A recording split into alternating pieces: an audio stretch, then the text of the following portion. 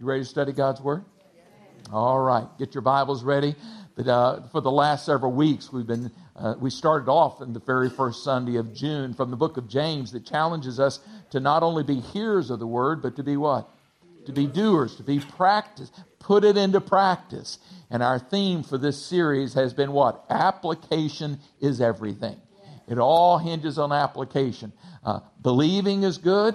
Having good intentions is just fine. But doing it and putting the Word of God into practice in our life is what really makes the difference. And so we've been kind of in this series called Applications for Practical Christian Living. And so we reverted to the book of Hebrews, where we find that 14 different times in the book of Hebrews, we have that essential phrase, let us. And it's followed by some admonition or exhortation.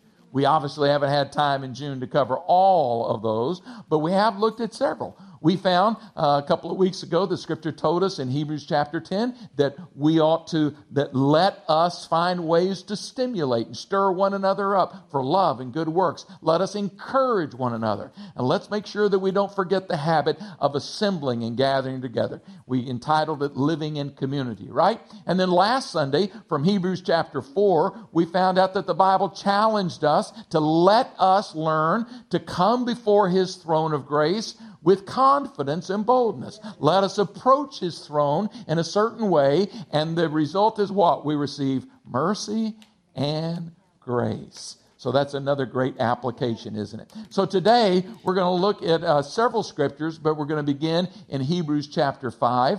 And so today, we're going to talk about growing up. Growing up. Everybody think we might need that? God wants us to do what? To grow up. So, we're going to start in Hebrews chapter 5. If you have your Bibles and on your devices or in whatever format you may have it, please turn to this passage now.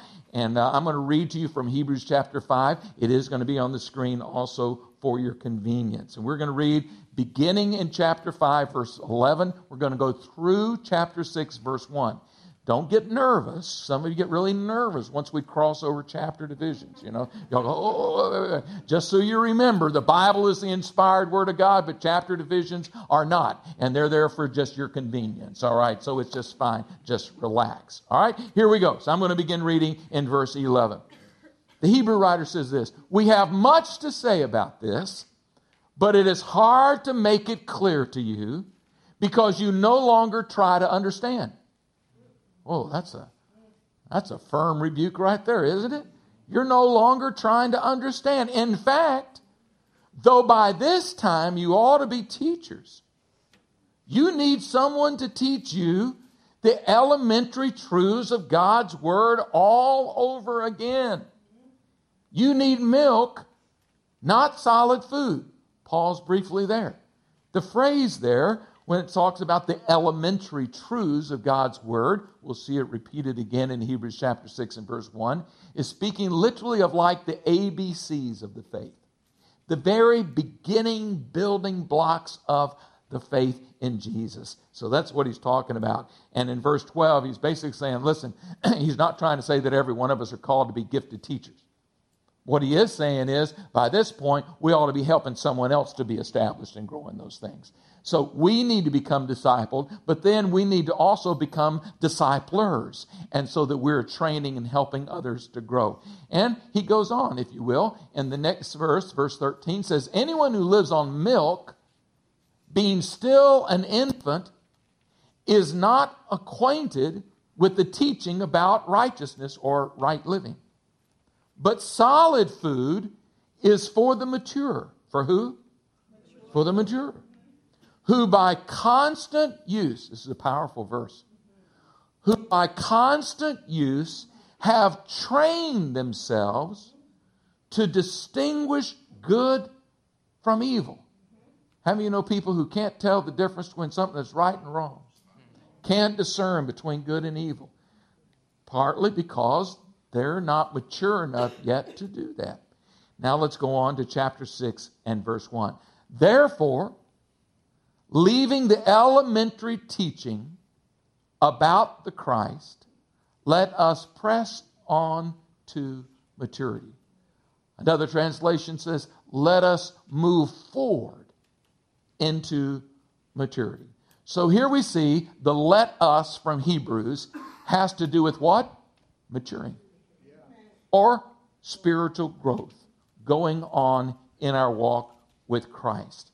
Now let me introduce you to a couple of other supplementary scriptures that will also provide some corollaries for us today. These are taken from two not so commonly used translations, but I like the way they're phrased, so that's why I included them here for you. First of all, in Ephesians chapter 4 and verse 15, taken from the Message, says that God wants us to grow up. Everybody say, grow up. Grow up. To know the whole truth and to tell it in love like Christ in everything. Back up to the previous verse, and in the J.B. Phillips translation, it says this: we are not meant to remain as children. Now, here's the reality, folks, before we turn to one more scripture to help us with our foundation. God's goal for you and for me is to mature. God's goal is for us to develop the full characteristics of Jesus Christ, living a life of love and humble service. But sadly, the reality is millions of Christians are growing older, but not more mature. They're growing physically. They're growing in terms of the amount of time since they've been a believer, but there is not commensurate, parallel, proportionate growth on a spiritual level. In fact, I know many who are stuck in perpetual infancy. Stuck where they're at, not continuing to grow, but remaining in their spiritual diapers and booties and bottles because they are just spiritual infants. And that is what the writer of Hebrew is trying to address. He's saying, folks, it's time to go on from the basics. You've been circling around the basics all these years. By now, you should have even been teaching, mentoring, and discipling others. It's time to grow up. So let's go to one other scripture that I think will really help us to understand this. And you'll notice some of the same language here that the Hebrew writer used. Paul speaks to us in 1 Corinthians chapter 3, and he said this: and I, brethren, could not speak to you as to spiritual people,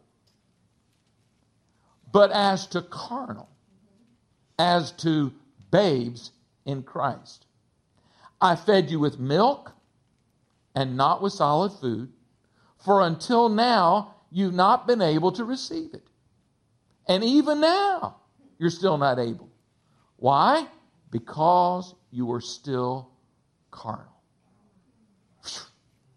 That's pretty strong, isn't it?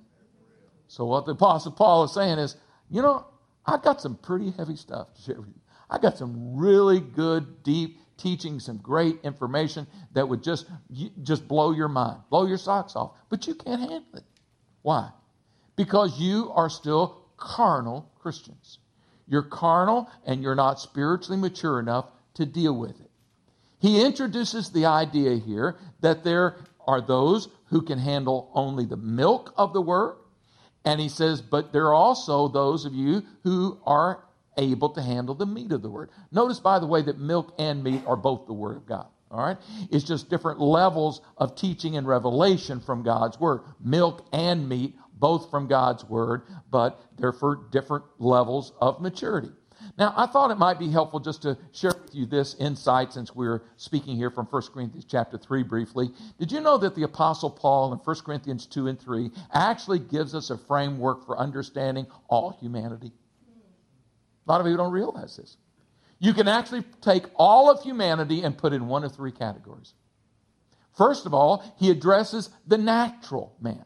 So natural people. What are natural people? It speaks in 1 Corinthians chapter 2 and verse 14 about people who are natural. He's speaking of people who don't have a relationship with Christ. These are pre-Christians, are unbelievers, are non-Christians. These are people who are alive physically, psychologically, but dead spiritually.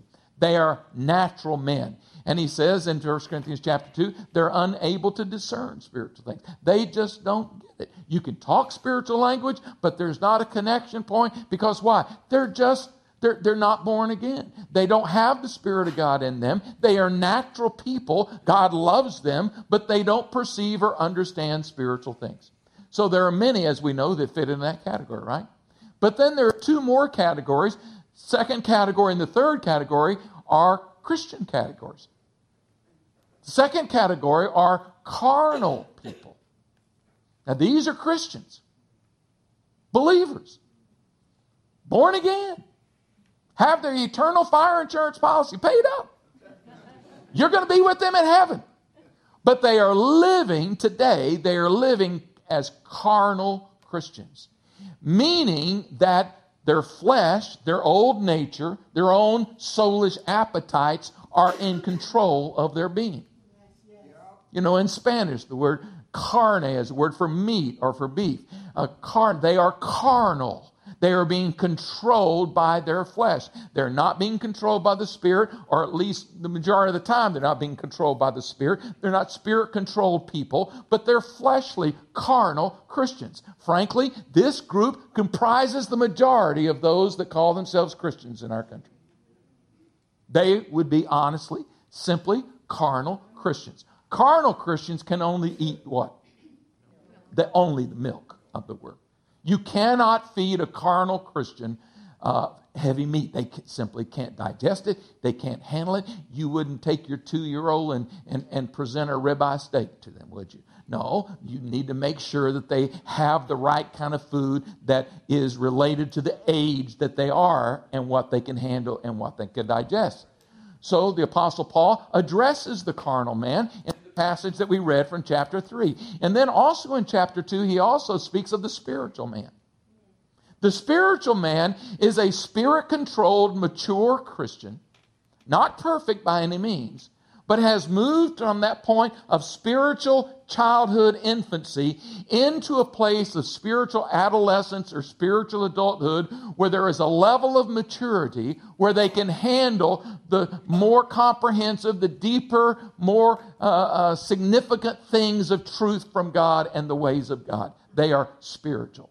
They're able to perceive in the spiritual realm. That is the spiritual man. So many times I think this is just a helpful framework for understanding people. All right? Not to be judgmental, but just to understand people. And by the way, I'll just ask you, what category are you in? Just a helpful question, right? So what category am I in? And the good news is that you can, if you're in category 1 or 2, you can change it. So if you're in category 1, you're just a natural man, never become a spiritual person, never been born again, never had a relationship with Christ, we can help you do that today. Today.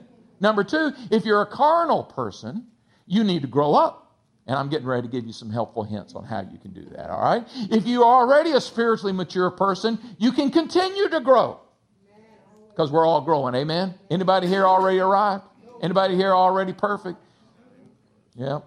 If you think you are, you just lied and you're not perfect, all right? So that took care of that. All right, here we go.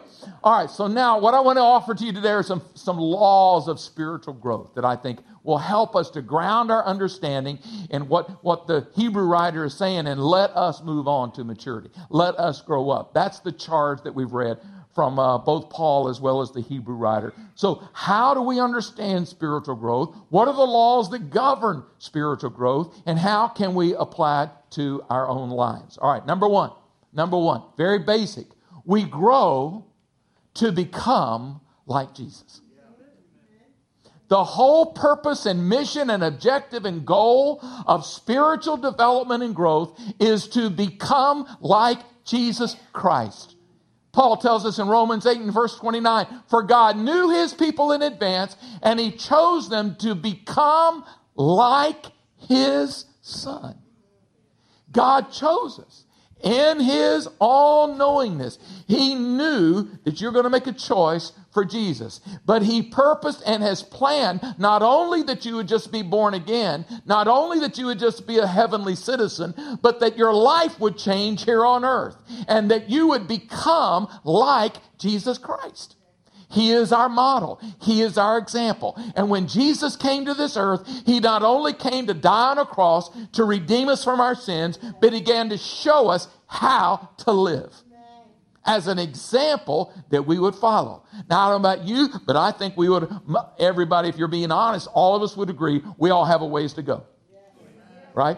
Because we're not all thinking just like Jesus thinks, right? I mean, we see examples of that in the Gospels where Jesus rebuked Peter because his thinking wasn't right yet. He even said, "Get thee behind me, Satan." He wasn't calling Peter Satan, but he was saying Satan is influencing the way you think. So we need to renew our minds more, right? To be more like Jesus. Our behavior needs to change. How we represent Jesus in our life needs to improve. The way we talk. Would you say that your words and all the words that come out of your mouth represent Jesus? No. Would you agree with me that even some of our attitudes need to be changed at times, right? And so there's a lot about our lives. We need to love more like Jesus. We need to experience more of the joy of the Lord like Jesus. We need to be like Jesus. But that is the object of spiritual growth. He saves us not only so we can go to heaven, but so that he can allow you to enjoy, participate in the abundant life of Jesus Christ here on this earth. And he has a job for you to do. He's got things for us to do right here on this planet that is lost, undone, helpless, without the gospel, without Jesus. Folks, we got work to do. And some people who get stuck in their spiritual immaturity, I don't understand. Because it's like, well, if you're just going to get saved, be born again, and stop right there and never grow past that, why don't we just change the way we do water baptism? I've got an idea. Why don't we just baptize people? We believe in immersion here. Why don't we just baptize people, but leave them under the water for about 5 or 6 minutes? If we did that, boom, we just speed up the process, take you right to heaven. You don't have to worry about any of the rest of it. Huh? Well, of course, that's a stupid idea, right? We wouldn't do that. But we might as well if we're not going to grow up. So, number one, we grow to do what? To become like Jesus. The goal of our growth is to be transformed and conformed to his image. Amen? Second law of spiritual growth. Number two, we grow when we commit to grow. We grow only when we commit to grow. Decisions to grow up have to be made. Spiritual growth, unlike many people's thinking, it is not automatic. Just this, a lot of people think, well, the moment that I come to Christ, then the rest of it is just going to take care of itself, or God's just going to do it all, and I'm just going to grow. But decisions have to be made. Growth is not automatic. It takes an intentional commitment. An intentional commitment. You must want to grow. You must decide to grow. You must make an effort to grow. And you must persist in growing up in Christ. Amen? See, discipleship is the process of becoming like Jesus. And it always begins and it continues with the decision. When you came to Christ, when you chose Jesus Christ, it started how? With a decision. You were at whatever point that you were in your life. If you're a believer here, at some point in your history, you came to a point of saying, I decide for Jesus Christ. You do not slip into being a believer. And you don't slide into Christianity simply on the coattails of your parents. Everybody has to make an adult-sized decision at some point in their life if they're going to follow Jesus or not. You make that decision. We see this exemplified in Matthew 9:9 as we look at the example of some of the disciples that were called for, in this case of Matthew, which says, as Jesus passed on from there, he saw a man called Matthew who was sitting at the tax booth, and he said to him, follow me. So get the picture. Jesus says, follow me, and then it's up to who? It's up to Matthew, right? And he rose and followed him. The point being what? He made a decision. He decided to respond to the invitation of Jesus. Listen, the invitation for people to receive new life in Christ should be and is being broadcast at large. But not everybody is making the decision to accept Jesus. In the same way, we have to make intentional commitments to go on in our spiritual growth. Some Christians are stuck in their spiritual growth because they have simply never activated their decision to go on and to grow more. Even as we just saw in the passage, when the first disciples chose to follow Jesus, I'm convinced they didn't know the full implications of the decision. I really don't think they knew everything that was going to be involved. They simply responded to Jesus' invitation. In fact, many of them became martyrs for Christ. Do you think they understood martyrdom when they said, yes, I'll follow you, Jesus? No. But as they continued to grow, their commitment to him continued to increase. In order to get started in your Christian walk, it begins with a decision. In order for you to move on in your Christian walk, it continues to require commitments. Listen, nothing shapes your life more than the commitments you make. Nothing. Your commitments can develop you or they can destroy you. But either way, they will shape and define you. For example, I could ask you, tell me right now something that you're totally committed to. You can say, I am totally committed to this. Whatever that is, I can tell you in 15 to 20 years what your life will be like, because it's directly related to what you're committed to. We become whatever we're committed to. So if you say, I'm a student of whatever it is, you're really committed to it, then your life's going to be different. Now, I have grandchildren who have decided they want to learn the violin. Let's see, first it was the violin. Then it was learning Japanese. Then it was learning Spanish. So things have changed a whole lot. But the problem isn't that those are bad desires, but it's that they're too young to be totally committed to some of those things yet. And so moms and dads have had to say, if you're going to play this game, you're going to have to play the whole season. You can't play and then all of a sudden when it's a little too hot one day during practice, I don't feel led anymore to play soccer anymore. I don't feel led to play that game anymore. It all gets back to what? Are we committed or not? We have to raise up kids that learn what commitment's all about. Can I hear an amen from parents? Amen. So it's the same thing with spiritual growth. It's all about commitment. If you want to be free, for example, free from something that's held you in bondage, part of it is you have to make an intentional decision. Now, there may be other things that need to come into your life. God may need to work some deliverance in your life, some freedom in your life, and get some help in other ways. But intentionally committing to something is very, very key. Not half-hearted, but a total commitment to growing up in Christ. Someone once said it this way. They said, a great commitment to the great commandment and the great commission will make you a great Christian. I thought that's really true. A great commitment to the great commandment and the great commission will make you a great Christian. I really find that it's true. All right, so this is the second law of spiritual growth. We grow when we commit to grow. Number 3, we grow when we partner with the Holy Spirit. We grow when we partner with the Holy Spirit. Now, this is good news, because a lot of people think, oh, wow, man, I got to grow. It's all on me, and I'm struggling to try to figure out. No, there's good news. This is a collaborative process. It is a process, by the way. It's gradual. It's not overnight. It's not instantaneous. It is a process. Turn to your husband and wife and say, I know it's a process. I know it's a process, right? But the good news is it is a collaborative process, because Holy Spirit is engaged in the process with you. With you. Let me prove it. Philippians chapter 2, verse 12. Look at this.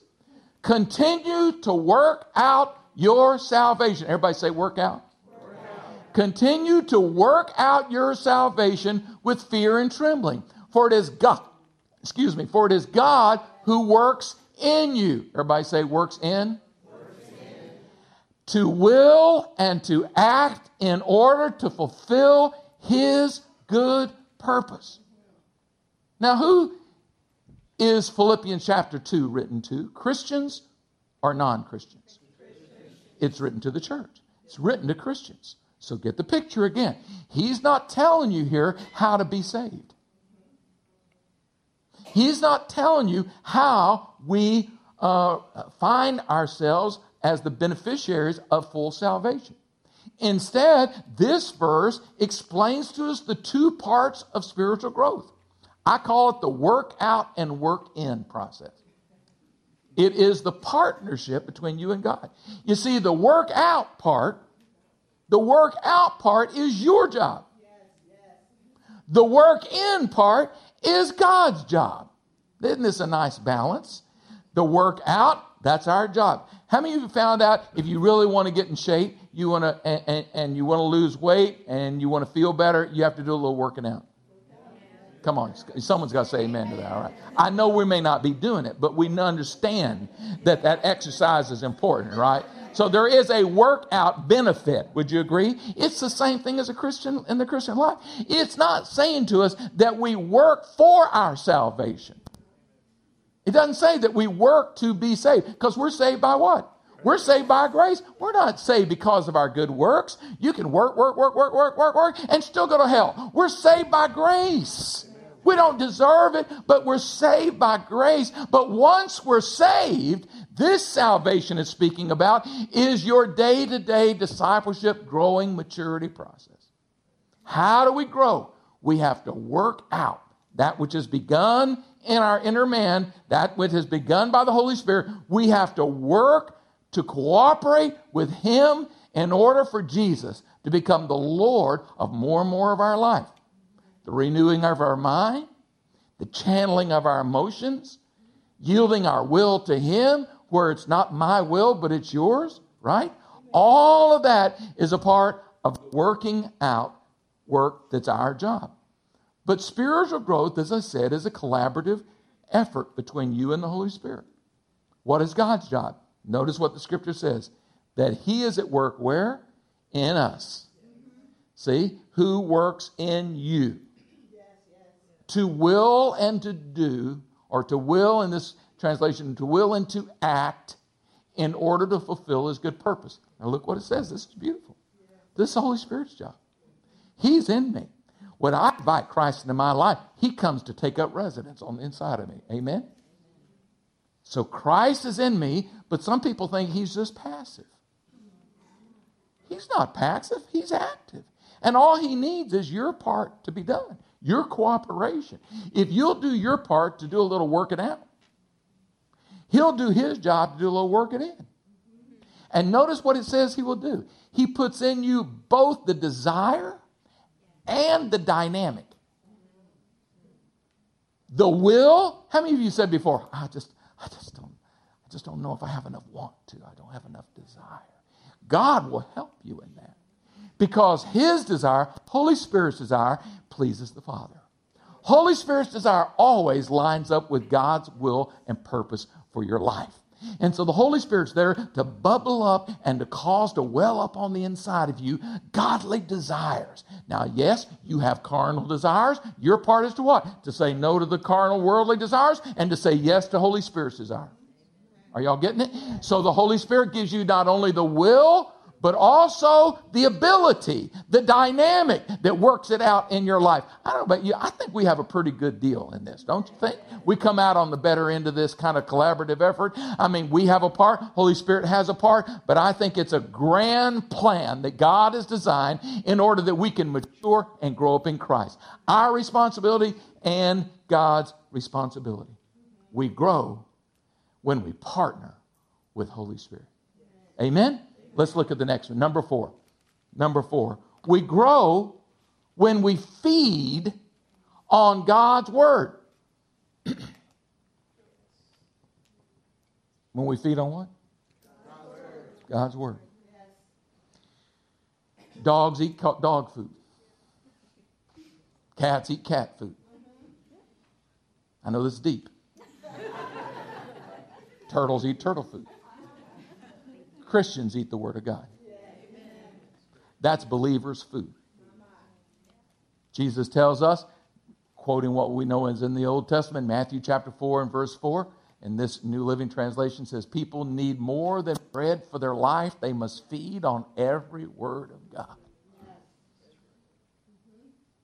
The other translation many times we quote is, man doesn't live by bread alone, but by every word that comes out of God's mouth. In other words, we can't exist on just physical food. Physical food will keep us fat and carnal. But spiritual food will make us spiritually mature and strong. Yes, there is a time for the milk of the word. That's important. We all have to have the season where we're on the milk of the word. But comes a time to graduate. And some of us are still on the milk when we ought to be now, by reason of time, we ought to be in the meat. Are y'all with me? See, having babies is wonderful. Having grandbabies is even more wonderful. Can I just tell you what it's like to be a grandparent? I know some of you just found out you're getting ready to be grandparenting is so good, I think we should skip parenting altogether and go right into the grandparenting part because it's that good. That's just my recommendation. When you have a little baby, when you have an infant, when you have a new child, it's wonderful because they can just make all the noises, they can make all the messes, they can create all this, they can throw food around when they're 18 months and you think that's so cute. But when they're 9 and 10, it is not cute anymore. Can I hear an amen? Now we have to get it straightened out. We got to talk to them. We got to discipline. We said, no, there's not going to be any more throwing food around this house. Right? Am I right?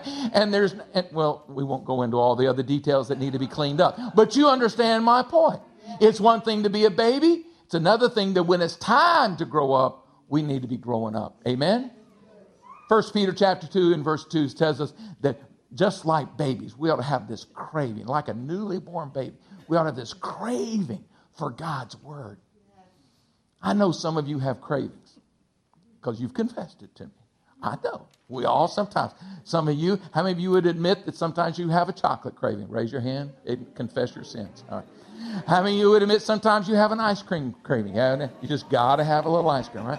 Sometimes we have cravings. How about we do this? Can you imagine what it'd be like to one day all of a sudden you say, honey, I have this craving. I'm sorry. I've got to go read another chapter from God's word. I crave it. I hunger it. I get strong by it. I live by it. And if you're depending on doing without God's word 6 days a week, coming to church on Sunday, as much as we appreciate that, and hooking yourself up to some spiritual IV and getting a download of God's word on Sunday morning, thinking that that's going to be enough for you to make it, you're deceived. That ain't enough. You're going to be stuck. And we don't want to be stuck. We want to grow up. Amen? So the point is what? Learn to feed on God's word. All right, last spiritual law. Ready for this? Number 5. We grow when we are in community. We grow when we are in community.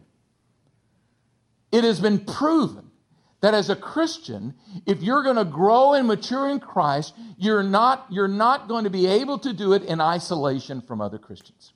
We are designed by God to live and grow in the context of Christian community.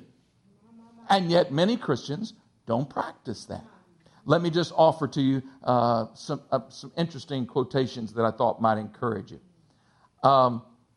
The wonderful quote by Eugene Peterson, who, of course, is responsible for the paraphrase called The Message, which many of you have read, says this: our membership in the church is a corollary of our faith in Christ. We can no more be a Christian and have nothing to do with the church than we can be a person and not be in a family. It is a part of the fabric of redemption. We know the Bible tells us in Acts chapter 2 and verse 42, the early church did what? They devoted themselves. They were committed, devoted themselves to the apostles' teaching, to fellowship. To fellowship. It means togetherness. time together, doing life together, fellowship, into the breaking of bread and to prayer. I didn't put this on the screen, but there's a great quote from one of our early church fathers, St. John of the Cross, and he said this: "The soul that is alone is like the burning coal that is alone. It will grow colder rather than hotter." And that is true. And one more quote that'll bless you from Paul Tournier, wonderful author, says this. He said, "There are two things." We're going to stop right at the end. Can y'all help me back there, Garrison? Advance me, please. Thank you. There we go. Thank you. Paul Tournier said this: there are two things you can't do alone. One is to be married, and the other is to be a Christian. Can't be married alone. It takes two to tango. To be a good, growing, maturing Christian, you cannot do it alone. Let me wrap up with this illustration. Probably when you were, preschool, kindergarten, some teacher in some place gave you the project, gave you a little styrofoam cup, took a little seed, maybe it was a bean or some other kind of seed, put it in, y'all took that little styrofoam cup and you put soil in there, and then you took that seed and carefully planted it down in that soil, and they said, now you have to make sure that you water that. Maybe you did it in the class. Maybe you took home and did it. You got to water it regularly, and then you also have to expose it to sunlight, right? So for the plant to grow, you learned the essentials, the absolute requirements and prerequisite for the growth of that seed. Had to be planted in the right fertile soil, had to have sunlight, had to have moisture. May I suggest to you there's a great parallel to you as a Christian, and regardless of where we're at in our own development. One, we have to be planted in the soil of God's Word. The nutrients and the benefits of that fertile soil of God's Word. Number two, we have to be exposed to the moisture and the rain of the Holy Spirit. He's the rain, the dew, the moisture that lubricates, that gives us what we need in our spiritual growth. And then thirdly is the sunlight, and that represents the light of warm fellowship. And you put your life, or the life of a new believer, a new Christian, you put it in the right soil, you give it the right amount of sunlight, you give it the right amount of moisture, and what's guaranteed? It's going to grow. And if you want to grow as a Christian, if you're going to continue to press on past the elementary stuff and on into more continued walk and advancements in Christ, you got to have to make sure that those essentials are present. Would you stand with me today? Ask that you bow your heads just for a moment so that you can reflect and have your mind on what I'm going to ask you. I want to ask you an important, deliberate question having to do with your spiritual development. Where are you at? Are you growing up? Or do you feel that the Holy Spirit has even convicted you and convinced you today that maybe what's going on in your spiritual life right now, you're not growing like you should? You realize that your growth patterns are not where they need to be. Various reasons, but for whatever the reason is, there's some sense in which you're kind of circling or stuck or not moving ahead like you should be. And today, you'd like me to pray with you and just to agree that God's going to help you, give you the grace and the strength and encouragement to help you make a decision today to really stir this growth process up. Would you just raise your hand? Not make a spectacle of it, just to admit between you and God. Say, Lord, you know I'm not growing like I need to be, but I want to. I'm making a decision today to get on a growth track. You just put your hands back down as soon as you raise them up. Anyone else? God showing me, He's convicting me? Yes, yes, yes. Hands all over. I'm going to ask that our prayer teams would come forward. I'm going to pray for you all right now. Lord Jesus, we thank you so much that you bless us in so many ways.